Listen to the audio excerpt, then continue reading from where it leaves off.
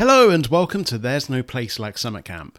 I'm your host, Andrew Waterhouse, and in today's episode we're taking a look at whether you can volunteer at summer camp with a criminal record. So, come on into our tent and I'll spill the beans.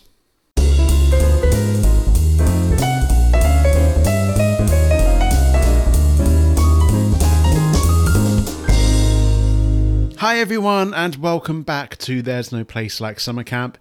I can't believe that it's been a month since my last podcast update. And as I said in my previous podcast, there were multiple reasons for this. And this was all around my granddad and his health difficulties. And shortly after posting that podcast episode, he actually passed away, which was really hard to take, to be honest. And it was crazy. And it was one of the first deaths I've had in my life where I could understand what was going on, so to speak. But I'm really grateful that I had the opportunity to go down, visit him in his last couple of days, have really special moments, being able to say goodbye and that sort of thing. So I'm really grateful to be able to do that. And of course, that's the reason that there was no episodes for the last month or so. So it's been pretty crazy in my life recently. I'd like to give you a little bit of an update on what's been going on because it has been a bit nuts.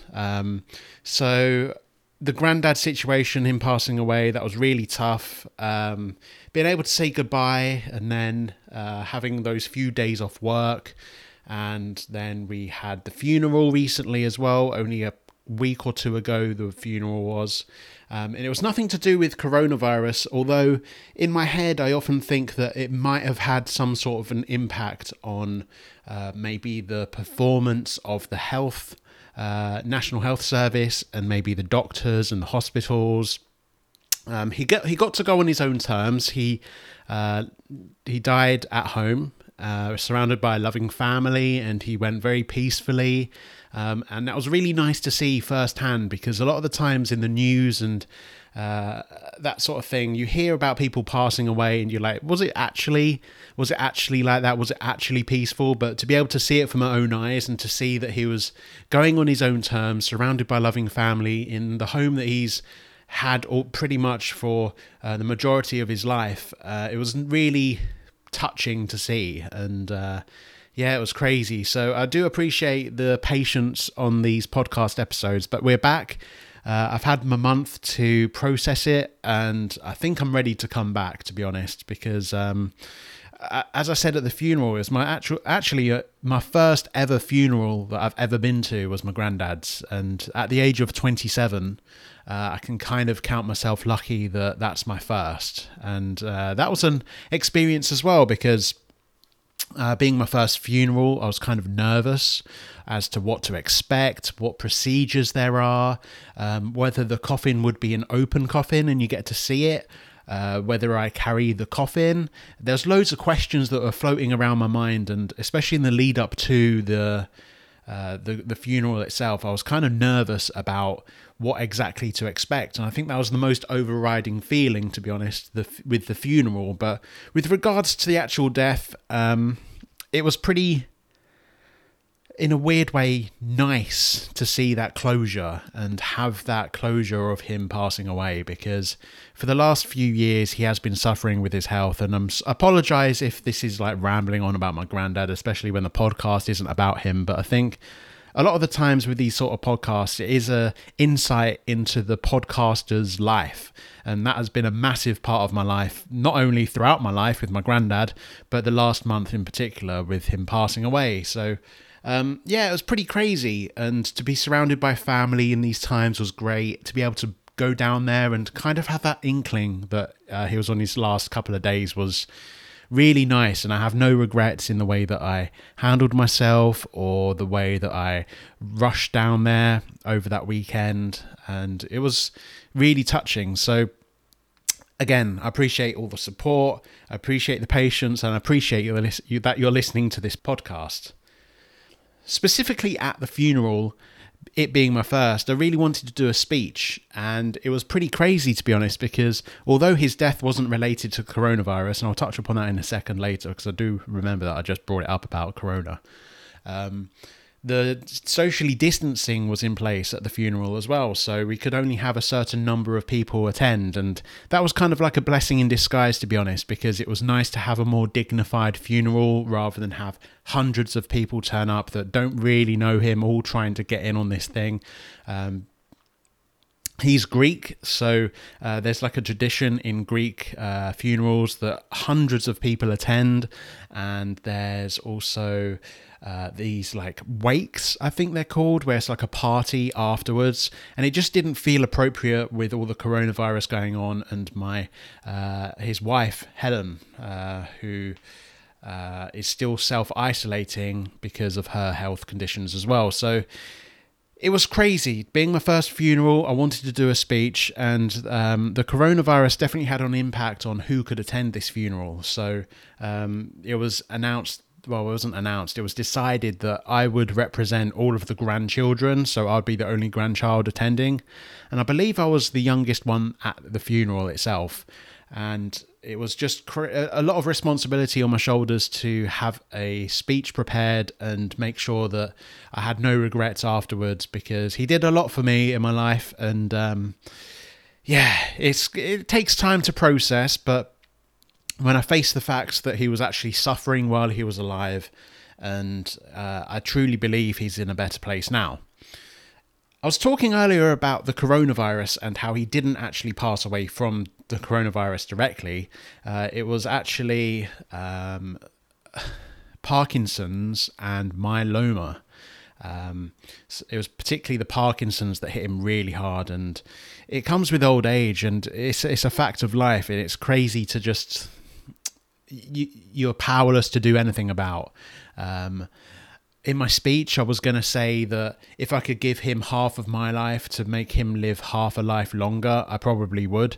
But that's just not how life works, unfortunately. And as you get old, you pass away, and then the next generation comes. So, yeah, it was a lot of responsibility to do the speech and be at my first funeral as well. It was pretty crazy, but yeah, massively appreciate that it went on relatively good terms now I look back. Okay, so moving on from the funeral and the death of my granddad, which is even crazy to speak about right now, but as I said earlier, it's nice to have that closure and nice to have that suffering stop.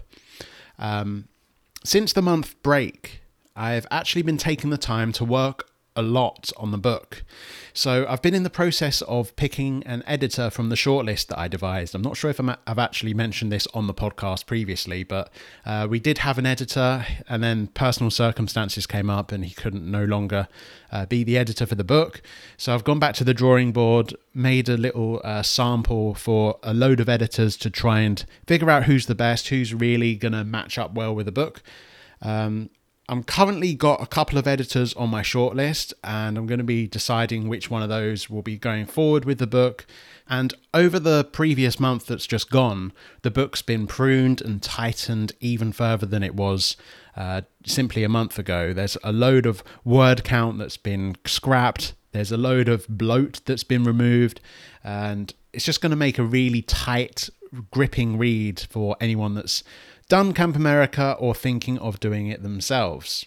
It just needs an editor's eyes now before I can tell you about its release date.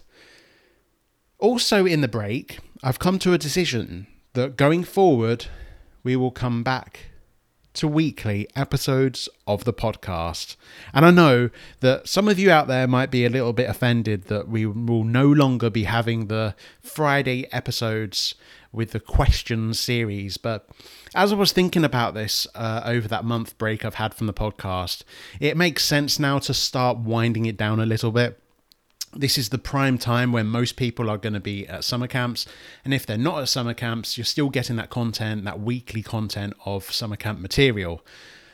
Another reason for this is the coronavirus has started to kind of ease off, and at least in the UK, even though it's not exactly perfect numbers like New Zealand has, there does seem to be a change of attitude, and I think that's particularly since we were told to stay alert rather than stay at home. So I think the coronavirus, we're over the worst of it, and I can still go out and stretch my legs and maybe go for a shop, although we have to wear face masks soon. I think it makes sense that for the greater good of the podcast, we go back to the Tuesday episodes alone. So going forward, Tuesday episodes only, and it's going to actually make for better content as well, because I'll be able to do longer podcasts. So hopefully this will be an example of that, where it's a slightly longer podcast than usual. We can discuss all of the week's topics, and it also means that you don't have to listen to my voice twice a week as well. So I think everyone's a winner. So what have I missed while being away from the podcast studio?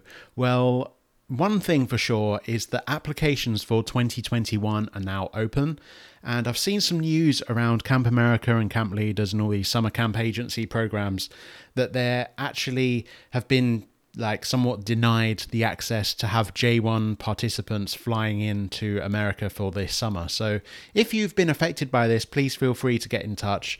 It'd be very interesting to talk to you and how you found the whole 2020 summer camp experience. Perhaps you're even over in your summer camp right now and just listening to this while on your break. But yeah, applications for 2021 are open, and it's a really exciting thing. It means that I'll be able to properly focus on potentially going back to a 2 podcast a week situation around sort of September sort of time, but don't hold me to that. For now, we're going to be only doing the Tuesday episodes. But we are back, and this episode, we're going to be taking a look at whether you can do Camp America, or any summer camp for that matter, with a criminal record. So I took a look at this, and this is very similar to the previous episodes we've had, where whether you can do Camp America with a tattoo, or whether you can do Camp America with a friend. And this one's touching upon a much more serious side of applicants and their data, whether you can apply with a criminal record to go volunteer at a summer camp. And you might be able to guess where the answer is going to be going and where this podcast is going to be leading you down. So in the overview that I have of Camp America, they basically say that all issues are looked at on an individual basis. You can contact the Camp America office if you have any concerns, or if you would like to discuss your situation prior to attending interviews and getting much further down the stage of your application to volunteer at a summer camp, so you don't have to spend all that money and then realize, oh, this thing that I've done when I was younger has really stopped me from applying, and then you've lost all that money. So Camp America are definitely contactable if you have any concerns around this. If you have any sort of offence that was due to drink or drugs, then the US Embassy may ask you to do a medical screening with one of their doctors, and there's going to be an absolute substantial extra cost with this as well. So you have to take this all with an individual circumstance scenario. Offences that you might have had in the past relating to drugs or violence will make you ineligible for volunteering with your summer camp. And also note that some camps actually undertake random drug testing during the summer as well. So of course, I don't really need to say this, but I will. Don't take drugs to summer camp. A big part of this is all about the criminal record, of course. And if you have a criminal record in the past and it's since been removed, there's some questions around whether you need to state this when applying for your summer camp, Camp America profile. And of course, Camp America wants to know everything about you when you're applying. They ask that you must fill in everything around your position to the US, and US laws will take over any laws that you're applying from. So if the law in England is maybe a little less stringent, the US law could be a lot more tougher, and if you haven't filled in all of the information, then you're going to be breaking US laws, which will definitely have you in hot water, and you'll probably get a criminal record then. So the US Embassy, in short, really wants to know everything from your past, whether it will appear on your criminal record check or not. Moving on to the criminal record check itself, and this is specifically to the UK audience, you're going to be buying a DBS check, which is £23, and you can do it all online. And it's basically a check of your criminal record. So you receive in the post a copy of your criminal record. This check will only show convictions that are not spent. So, for example, some types of cautions can disappear after 3 months. To be able to do a DBS check, you actually need to be over 16 years old to apply. And it typically takes 14 days to receive the certificate in the post. Everyone applying for summer camp must have a brand new police check certificate approved in order to be placed at a summer camp. And the payment for the police check goes directly to the authority that issues the certificate. And it's not a fee that actually goes to any sort of Camp America or Camp Leader profits. As I say, the DBS check costs £23, and you can see this online. And part of the application fees will give you the relevant support and instructions to get your police check completed yourself. So some personal advice from me is, if you're worried that something's going to be on your criminal record, if I were in your position, I would definitely ask for a copy of your own criminal record prior to applying for Camp America. Then you can see for yourself what is on your record. Again, I have to reiterate that you must tell all the things that have been removed from your record in the past too. But if you want that reassurance of you having a blank criminal record, I definitely recommend checking it out yourself. And anyone can apply for a DBS check, whether you're going to Camp America, you're going to go work at a school, or anything like that. Anyone can apply for a DBS check, and it comes to you directly in the post, of which then you send on to Camp America. So I think that pretty much covers this subject. The criminal record check is very intensive, and it will go through every single little thing that you've ever done.